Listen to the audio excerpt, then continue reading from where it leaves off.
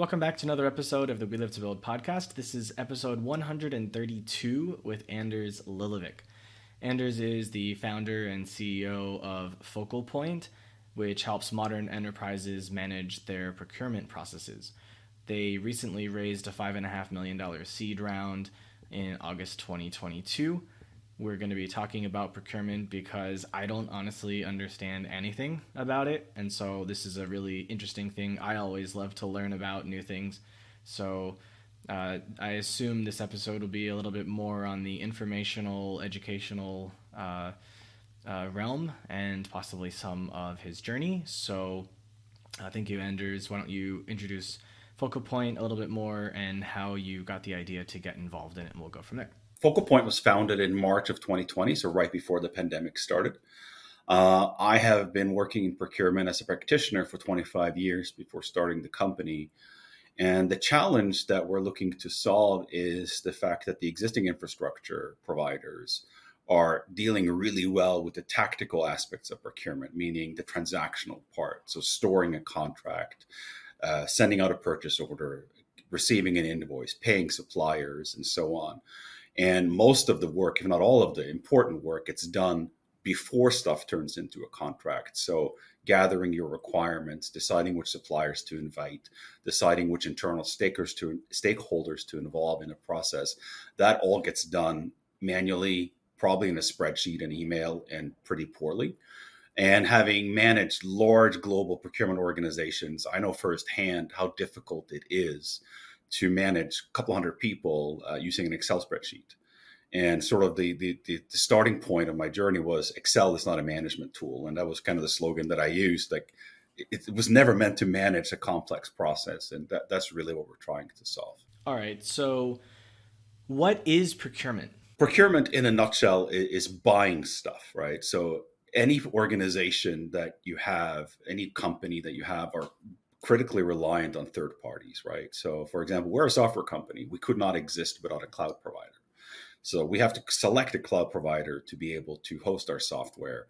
And then we have other providers that underlies that. So the folks that do penetration testing, the people that manage our software distribution, people that do our HR systems and so on. And if you think of a company like a hotel, for example, they're critically dependent on soap being inside the hotel rooms as new guests come, right? So that soap has to be acquired by somebody. It has to be distributed to the hotels. Then it has to be delivered by a third-party cleaning service, probably, before it shows up in that hotel room.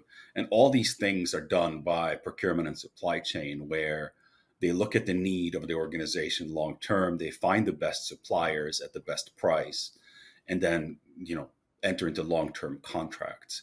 And procurement has evolved significantly. So when I started in procurement in 25 years ago, it was all about saving money on long-term contracts. But now it has evolved significantly to where we think about things like supply chain disruptions. We think about supplier risk. We think about diversity and inclusion. We think about environmental and sustainability goals that organizations have. And all of these things are things that procurement manages.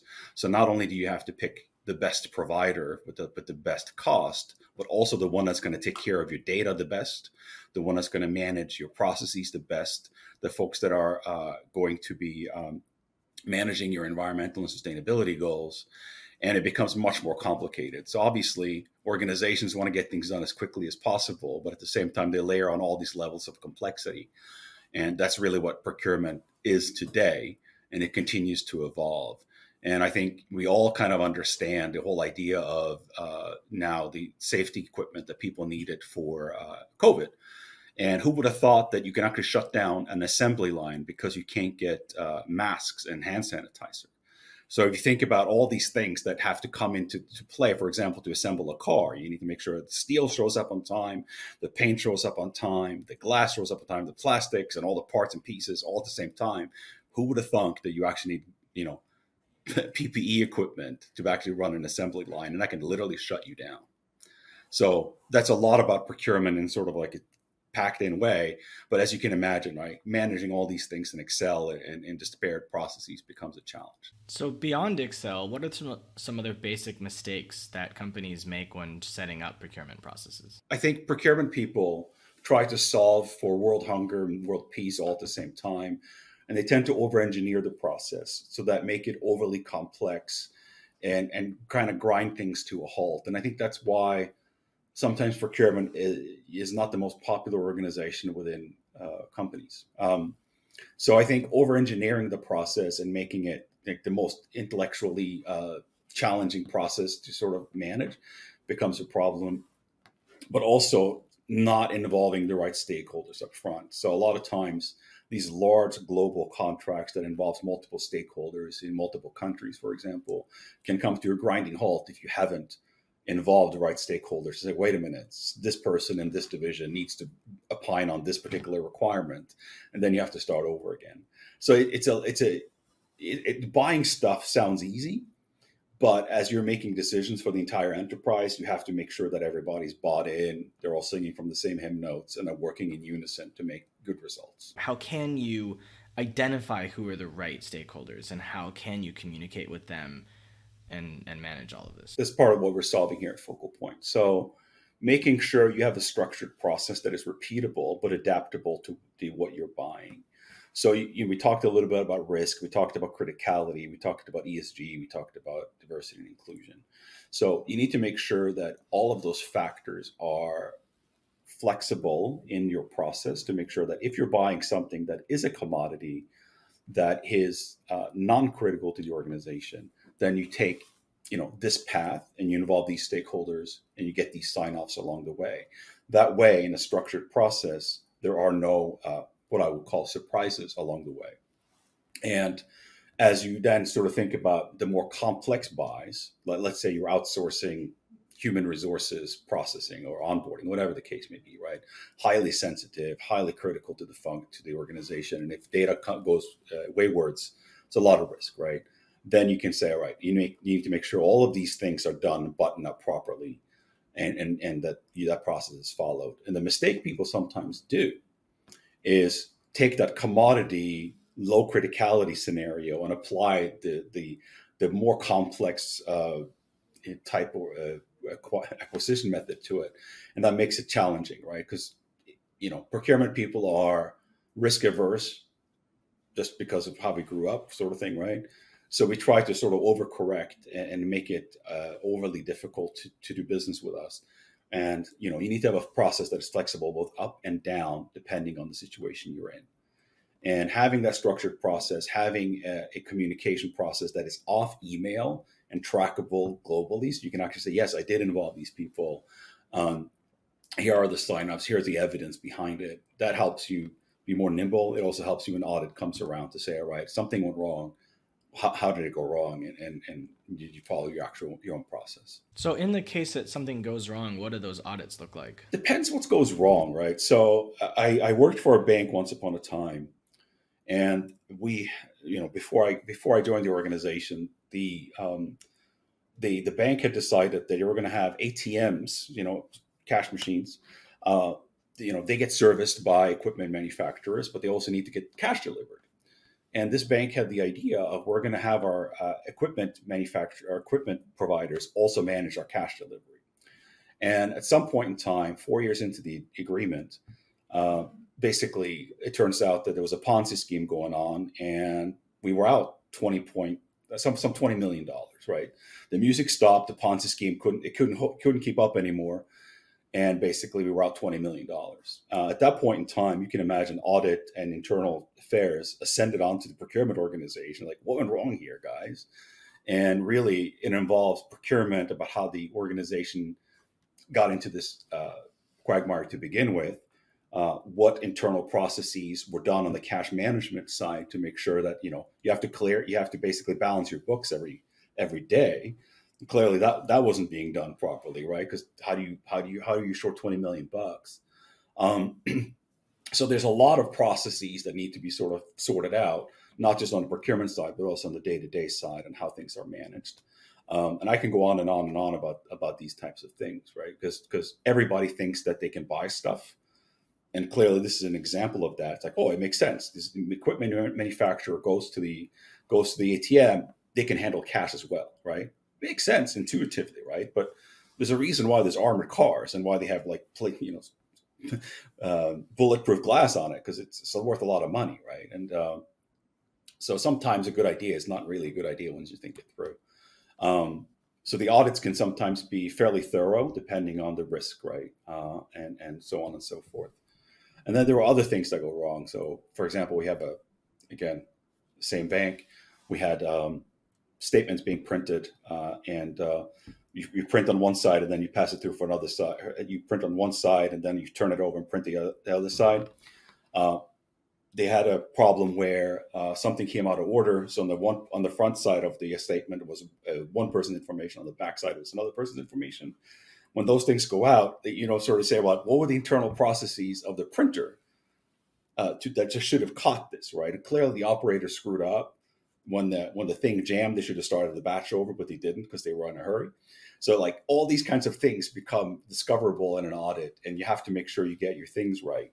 It may not sound like it's a procurement's problem, but it kind of is, right? Yeah, it's always your problem to deal with. I'll give an example, because it sounds like some of the things I'm used to doing. In the past, I was involved in international trade.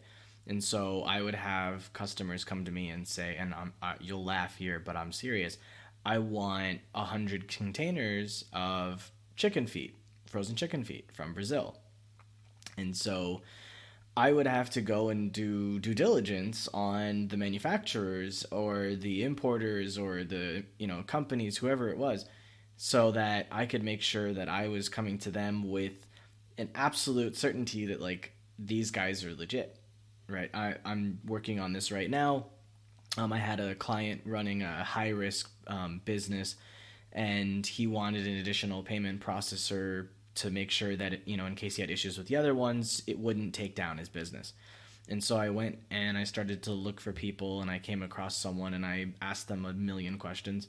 And then I knew, if I was going to sign on as an affiliate for that other business and then bring this client to them, that this client was not going to have any problems, because that's my reputation.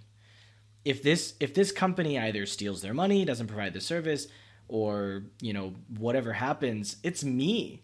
That's my name. It's, that he can't do anything to that business, but he can make sure that I don't get a new business. So with that said, how should someone go about doing due diligence on these third-party providers to make sure they are legit? What are some specifics that they should think about, and questions they should be asking, or documents, things that they should be looking for and requesting and not, demanding before making any decisions? Kind of depends on what you're acquiring and who's acquiring it, right? So there are a lot of processes that organizations have built now to make sure the company is stable, legit, and has an appropriate business process. So, for example, make sure their financial stability is sound. How do you do that? Well, if they're publicly traded, you can just pull that data down and find out yourself, right?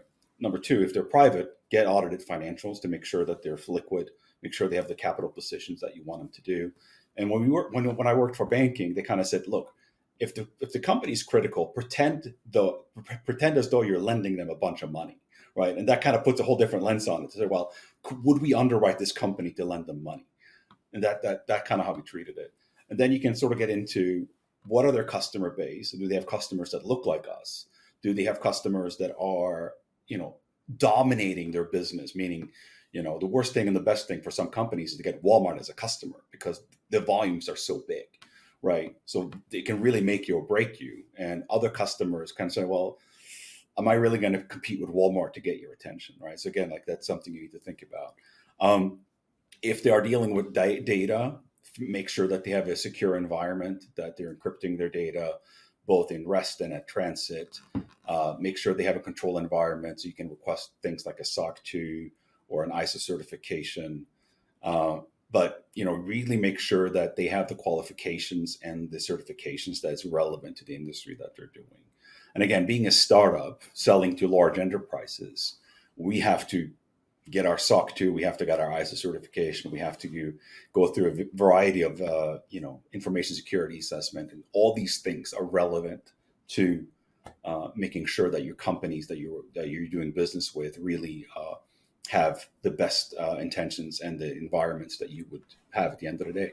The worst thing you can think about is I've outsourced this now, so this is no longer my problem. And I've seen that so many times is companies outsource things and then they don't have the proper governance in place to manage that relationship.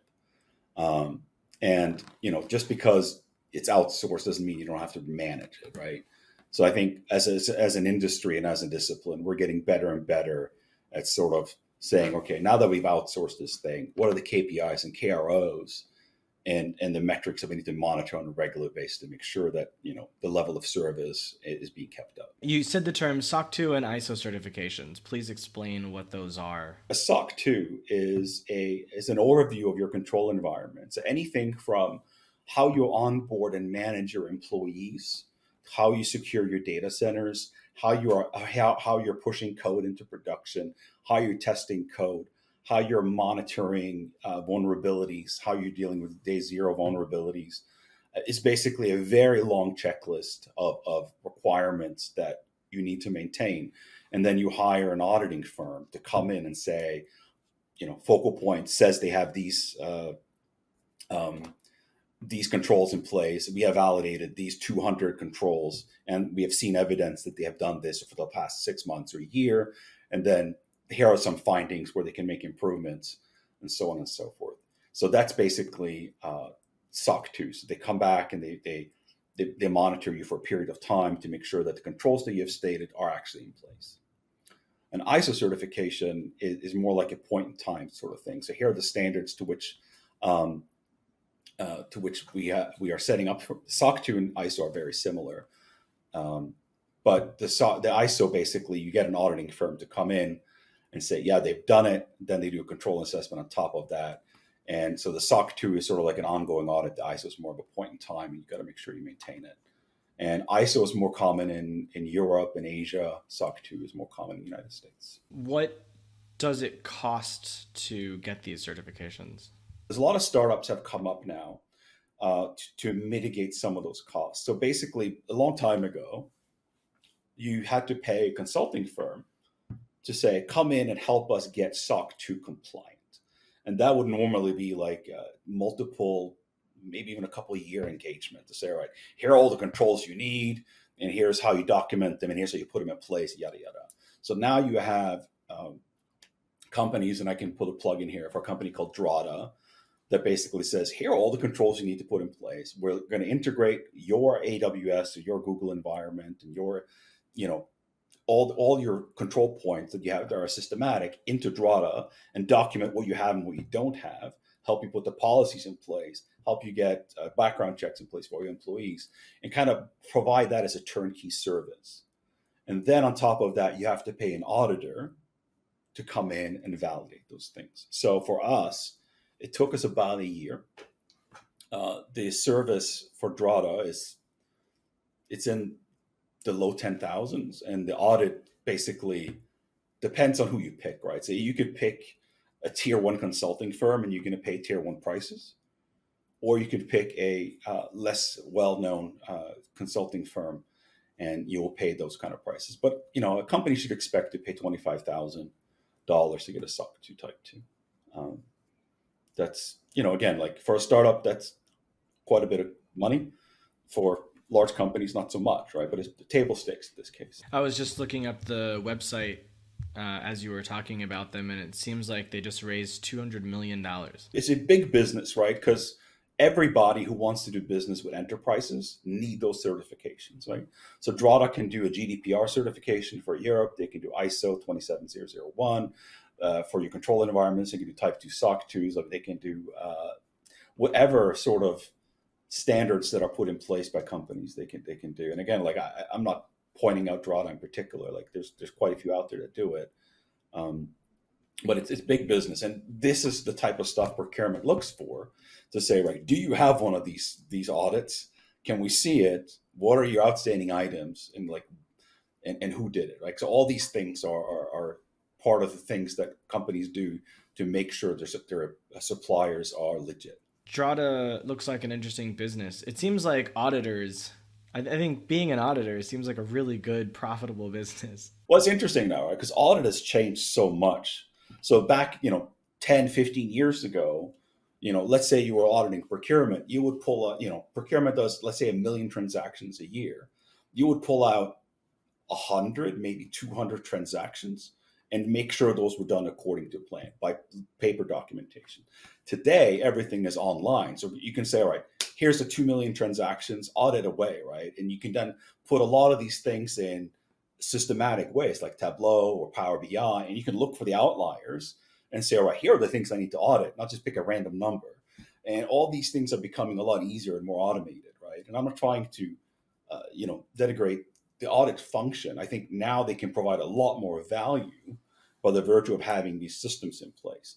And again, this is why Excel is kind of a pain in the tuchus, because it doesn't actually keep the records. It doesn't actually maintain the records as well as systematic process would say. All right, show me how something came into procurement. Show me who touched it along the way and when and how, and show me what happened at the end of it, right? And this is why, some of these systems exist, right? What part in a company's life cycle would procurement become something that's like important to think about? Typically, what I've seen are procurement organizations can be relevant in some way, shape, form, or fashion as you start managing expenses for suppliers in the $50 to $100 million range, right? It becomes kind of substantial. It also depends on the business that you're in. So, for example, if you're in financial services, these things are mandatory, at a certain point in time. So if you're dealing with customer data, if you're dealing with financial transactions, like managing your third parties become that much more important. I would be surprised, although it happens from time to time, to see companies with, that are billion-dollar companies and they have no procurement organization, right? So it's the wild, wild west. Everybody goes out and picks their own.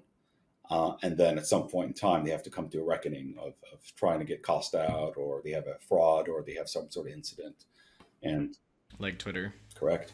Exactly right. When you're developing code, right, you'll have like a staging environment, then you'll have a production environment. It seems like Twitter didn't have a staging environment. So all of the code they were pushing out was automatically live.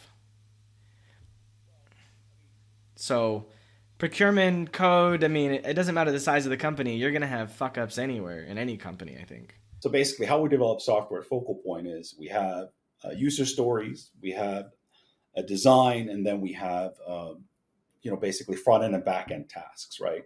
The front end and back end task is developed, they get pushed into a QA environment, they get tested, and then we progress it into a staging, to a test environment where we sort of do a demo.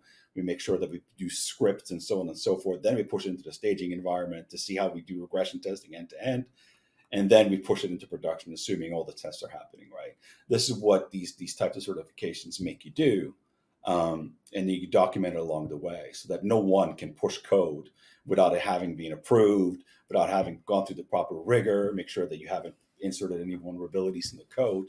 It's kind of like belts and suspenders, right? But it's kind of important. I'm glad you know how your company manages code because I'm serious. I've talked to some people and they're like, I don't know how this stuff works. Like, you are the CEO of your company. You don't need to be technical. You don't need to know how to write code. But if you don't understand how your company operates, sorry, but I think you should go and spend some time doing that. Ultimately, for me, having been in procurement for so long, understanding how companies acquire software, they will look for business continuity, they will look for disaster recovery, they will look for redundancy, they will look for virus scan, they will look for all these things. So I think as a company that's less than 3 years old,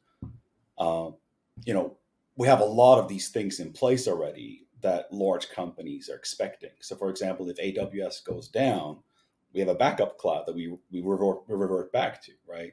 And it's just one of those things. It's a waste of money because we never had to use it. But sure, it's kind of like insurance. You hope you never have to use it, but holy smokes, if it's not there when you do, then you regret it. That's why you charge your customers the big bucks to make sure that it's there.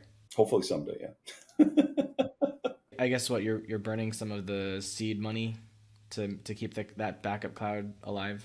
The seed money that we raised has gone into developing these mature processes, developing a proper sales channel, developing a marketing channel. So we were heads down building product for the first 2 years, right? So we have a few large enterprise customers who are early adopters, and they helped us shape the product direction and helped us shape some of the features and functionalities that we have now rolled out. And then the seed money came in on the back of that, and really, and now we have matured the processes. We have gotten our SOC 2. We have a proper marketing function, we have proper sales function, and now we're starting to scale, right? So I have zero reservations about going up to a multi-billion-dollar company and say we can take on your process, and we have the scalability and infrastructure to do that. Because again, I'm a bit of a propeller head in disguise, right? So I go in, I monitor logs. I go in, I look at the CPU count to make sure that we never go over 25% CPU utilization. Like, I know this matters to people, right? Because no one wants to click a button and wait 3 seconds for something to happen, right? It's kind of stupid, but we're dealing with literally millions of lines of data that we're tracking, but no one wants to wait 3 seconds. And I'm on, like, my CTO says a few times, like, no one cares. I'm like, yes, they do, right? And we don't want that one new client to break the camel's back, so to speak. So we're all over that. And, that's why seed money comes in real handy. I know we were thinking about server utilization and how we could tweak our own code to make things go as fast as possible, and it was always a struggle. You can't hardware bad code out, right? So you need to optimize your code at some point in time, and make sure that it runs the way it should. But you can band-aid it with adding server power to some extent for a period of time. And the investor's opinion is always throw more money at it and you'll fix the problem. Surprisingly, they do like that, but at the same time, they expect the revenue to come in the door as well, right? Of course, I've seen a big change in investor sentiment in the last 12 months, where it used to be, have more money than you need and just throw money at it. And now it's like, can we not give you money and you just find a way to use the money you already have to become profitable? Thanks. So we raised our seed round. We started in January of last year. And by March, we had term sheets from our investors. And we closed a $3 million round in May. And then the market went pear-shaped. And basically, our lead investors came in and say, hey, do you need some more money? We think your business is really something we want to double down on. So if you need more capital, happy to give you some. And we negotiated new terms, because I said we don't really need the capital. But on the back of that, we ended up raising another $2.5 million, and the valuation went up significantly also. So I know our investors are very bullish. They've been really a pleasure to deal with. And I can't say enough good things about them. So I get asked all the time if I need more capital, which is kind of a blessing in this environment. I know a lot of investors have been closing up their purse strings recently, at least in the industries I'm familiar with. I've seen some investors who are continuing to double down. I think ultimately, they put bets on founders now, right, to make sure that founders that can deliver and execute rather than just a hairy idea that could potentially be something. I think, like you said, due diligence, right? It has to, people do more due diligence now for lower check sizes. I've heard that B2B sales cycles can take up to 18 months. What do you find is a typical length of time for you? So our B2B sales cycles are fluctuating. It really depends on who you're selling to. So we sold to a very large hotel chain that basically dominates the Las Vegas Strip. And our sales cycle there was 14 months. It wasn't because of this process. It's just the turnover in the organization was tremendous. So we had to sell to 3 different heads of procurement. So we sold to one. They said, yeah, let's go do this. And then that person quit. And then we had to sell the second person. And they were like, yeah, let's do this. And then that person quit. And the third person finally stayed and is still there today. And that was 14 months. On the flip side of that, we made a sale in 3 months. They were like, this is fantastic. This is exactly what we need. Let's go do it, right? And a lot of that comes down to the size of the company, the industry they're in. But as we're scaling now, we're budgeting for an average of 6 months, but we can probably see that increasing significantly. We're trying to figure that out as we speak. With that also comes this idea that you have to communicate with them, right? So it's not like you can get a single call, obviously, and then they say yes. That usually doesn't happen. So how do you build that relationship where they're constantly saying, well, yeah, let me think about it, or I need to talk to this person? Like, what does that actually look like? We qualify people in. So we say, hey, is there a need? Is there an urgency? Is there a timeline? Is there a budget? Right? Typical band qualification. And once we have qualified them in to say, like, there's a real opportunity here, then we map out the stakeholders to say, all right, we're selling software to procurement, but procurement, while they might be the decision maker and the holder of the purse strings, we also need information security. We need probably legal. We need probably IT. We need some integration with their existing infrastructure. It becomes a complex acquisition, right? And we need to sing and dance with the other systems in the organization. So for us, it's all about making sure that we understand who the champion is, what the road to close is, and how we can strategize about how to make that happen in the most expedient way. The other thing too is people always think that, not always, people often think that organizations can do this, like I said, with Excel spreadsheets and so on. And we meet that challenge often to say, well, we have ServiceNow, and ServiceNow is a workflow tool. Yeah, it is, but it's an IT ticketing system. It's never meant to ingest, billions of dollars of procurement spend and, few 100,000 suppliers and payment terms and all these kinds of things, right? So it's just, if all you have is a hammer, everything looks like a nail. So we run up against that all the time too, is sort of saying like, it's not ServiceNow, it's not Monday.com or something like that. So it's an interesting sales cycle, I have to tell you that. I'm learning a lot as a seller rather than a buyer. Even on the consulting side, right, my company is providing consulting services. And so for us, it's like, okay, well, tell us about what you're going through. What are your issues? What are your successes? Like, what are your customers like? So we get to know them and their business, and then, find if there is a need based on like, oh, actually, we could see this is a problem. It's a journey for us too sometimes, because, we sometimes run into organizations where they say, what do you guys do? Like, we help procurement be more efficient. Well, we already spent $1 million on Coupa or Ariba or whatever software. Great, you have the foundation in. Now let's get you from 60% to 100%. But it's interesting. Like, most people might not realize what best in class looks like today because it's moving so fast. So what does best in class look like right now? Predictability of the process, so people actually know how to get from point A to point B, what's involved, the stages they need to go through, who they need to engage and involve, and how long it's going to take, right? And I think having process transparency and then an easy way of actually doing it is what best in class looks like. So that process is really up to your organization to define, depending on the circumstances they're in. But having this one size fits all, like, you can have any color of the car as long as it's black. It's kind of how procurement software has been built, right? Like, it's best in class because this is how we built it, rather than saying like, what would you like your process to look like? And I think that's going to be the new wave of procurement software, probably software in general, to be configurable to the needs of the organization, rather than saying that we have developed one way of doing it. It's the right way because we built it, and take it from there.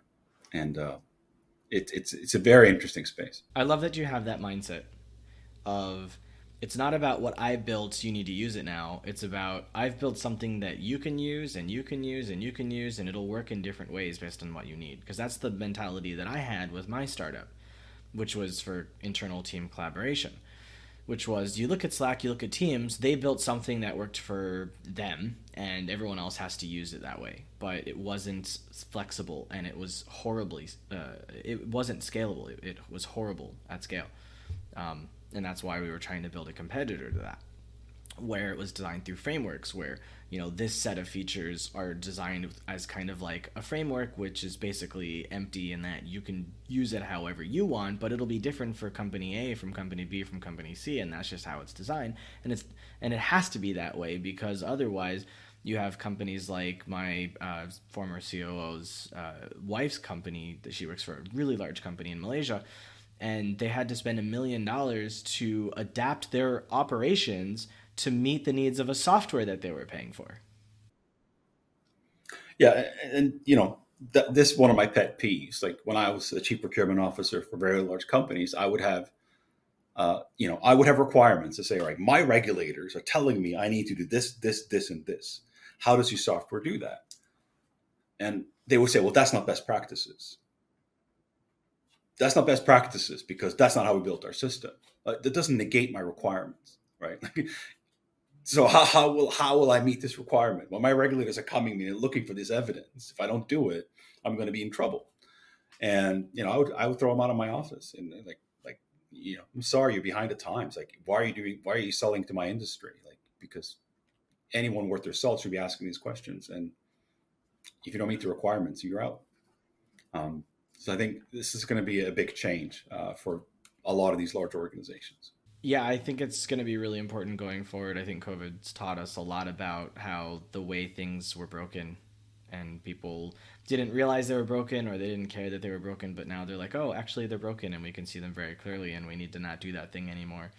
And so yeah, I'm hopeful that the rest of the 2020s and beyond will be really exciting in that regard, pushing out the old and letting the new come in. And I think AI will have a big place in all of that. Do you guys have any AI in your processes, or? Not as of yet. We are, we're crowdsourcing a lot of data, and what we're looking for are trends and patterns that we can sort of say, all right, in IT services, or you picked on Slack, so I'm going to pick on Slack too, right? You can say, all right, so the average Slack contract is going from X dollars to Y dollars, like, so they're decreasing by X percent over time, like those kinds of things. Like we want to be able to map out and so on and so forth. But we don't have the critical scale of the data yet, but we're definitely modeling it out. We're a bit premature for that. But it's kind of neat, right? Because once you get these large data sets, you can see like how much is the procurement organization pushing through in terms of per FTE, what is the risk they're taking on, what is the supplier performance on average. Like you get all this data and it's pretty cool, right? Where you can start mining it and really provide intelligence back to companies. And I look forward to that as well. You might be able to ask ChatGPT for that specific data point on Slack contracts. Possibly, but then take that and you sort of like, what's the average price for chicken or beef or shrimp, and sort of start mining that out, because, well, it's pretty cool, right? Yeah, you could. I mean, I used to manually keep in touch with all of the different manufacturers of chicken feet and chicken thighs and chicken wings and beef and pork, and in Brazil, and there was in Australia, Argentina, and we had to like tell the different customers, like, well, if you want the best, that's like 100% hands down the Brazilian beef, but like the Argentinian chicken. So, if you want to, that's why it's $300 more per ton, because like it's the best and everybody wants it. And if you want it, that's what you got to pay. If not, What you're describing right now is what in procurement terms we call a category manager. So that category of proteins, let's call it, right? And the inputs, the outputs, the prices, the lead times, the process to slaughter and manufacture and package and ship, right? So, but at scale, we have a few hundred categories for each organization, probably, right? And how do you maintain that knowledge base? So you can hire a bunch of people that can maintain that knowledge base, or you can, get it through AI and machine learning, and that's probably at scale where it's at. I would much rather have a single AI that I don't have to pay a salary for, that has infallible memory, than humans that have to constantly communicate with each other. If only, each manufacturer had an AI that would just communicate with all of the other AIs, which would then ingest the data into a central algorithm that then could spit out for your platforms to tell any of your clients that need that specific data, hey, these are the updated numbers as of 5 seconds ago. Right? No humans in the loop. Maybe one day, but that's Star Trek type stuff, right? So how can people follow up? Yeah. So if you're interested about procurement or Focal Point in general, you can reach out to us at getfocalpoint.com or look me up on LinkedIn, Anders Lillevik. Thank you very much. I appreciate your time and your energy, Anders. Don't forget that entrepreneurship is a marathon, not a sprint. So take care of yourself every day. And if you have a need to buy a ton of stuff and it's really complicated, check out getfocalpoint.com. And if you don't need it, hopefully you found this educational and inspirational for you. I definitely did, learned a lot from it. And yeah, thank you, Anders.